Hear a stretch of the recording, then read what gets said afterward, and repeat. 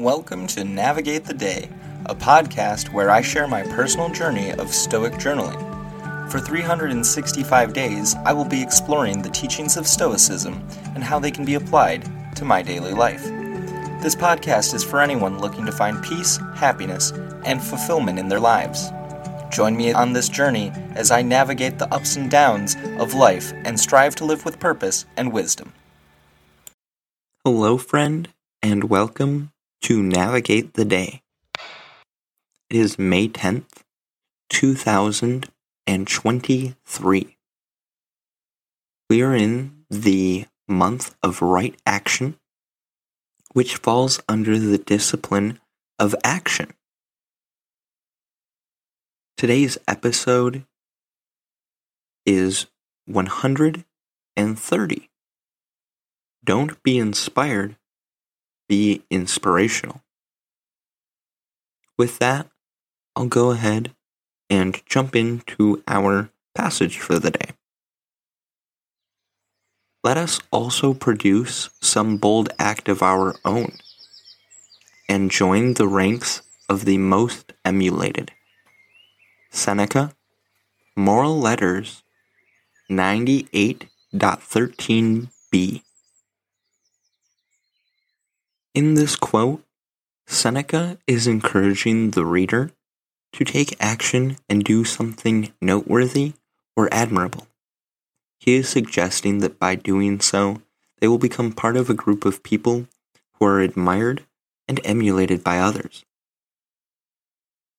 Seneca is emphasizing the importance of taking bold action and not just sitting on the sidelines, watching life go by. By producing a bold act, the reader will be able to contribute to the world and create a lasting impact, rather than just being a passive observer. So that leads us to today's journal prompt. What bold thing can I do today? Surprise, surprise. I spent most of my day ruminating on my misery rather than taking action as I could have. Once again, I sound like a broken record, and I do apologize for it. Limitations that I recently placed upon myself are holding me back from doing anything bold. Fear is a crippling disease that plagues my mind, and I still let it overwhelm me even knowing this. The closest thing to bold that I did today was respond to my manager when she contacted me. My response was pretty brief, and I made an attempt at setting up a meeting to kind of give her an update about where I stand mentally speaking and whatnot. Potentially this will also be when I open the discussion of my returning to work, as much as I still don't think it to be ideal.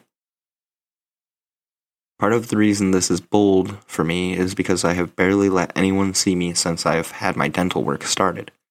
My social interactions have been very selective due to my overwhelming embarrassment. Of course, I cannot continue without working and will have to learn how to cope with this new reality. She did respond to me, and I do have a meeting set up with her on Friday now in the afternoon. So if you count that, I suppose I did something bold today. Really, though, I did a poor job of managing my day in the grand scheme of things. I spent more of my time complaining than almost anything else.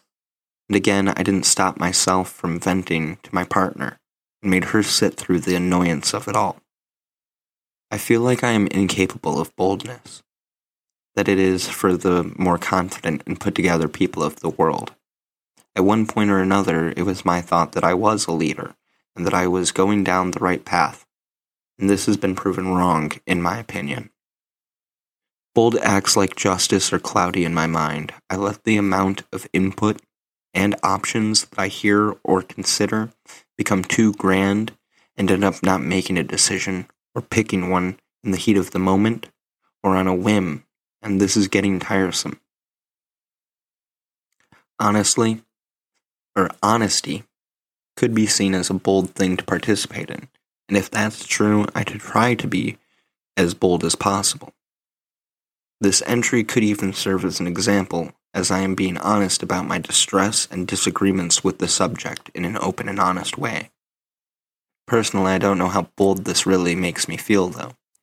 For me, it makes me feel weaker and vulnerable, not bold and empowered. This might be my own fault, and that doesn't make it easier for me to solve this problem. The thing that I am being open about, in my opinion, is a weakness, so being open about it feels, or in turn feels weak to me.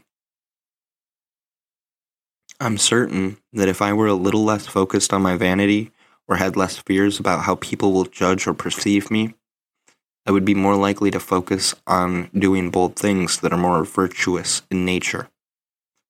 Of course, this is easier said than done, and I still suffer from some of these regular human ailments and traits, with little progress being made when it comes to my mindset. All I can do is prepare for the worst and hope for the best, attempting to make the right decisions based on the information available to me. With this, I will hopefully be able to navigate my days toward a more fulfilling life.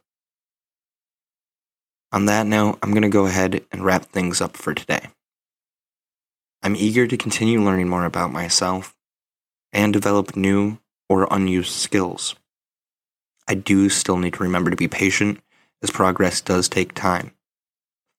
I enjoy journaling, though, as it helps me to reflect daily, and everyone should try it out for a little while.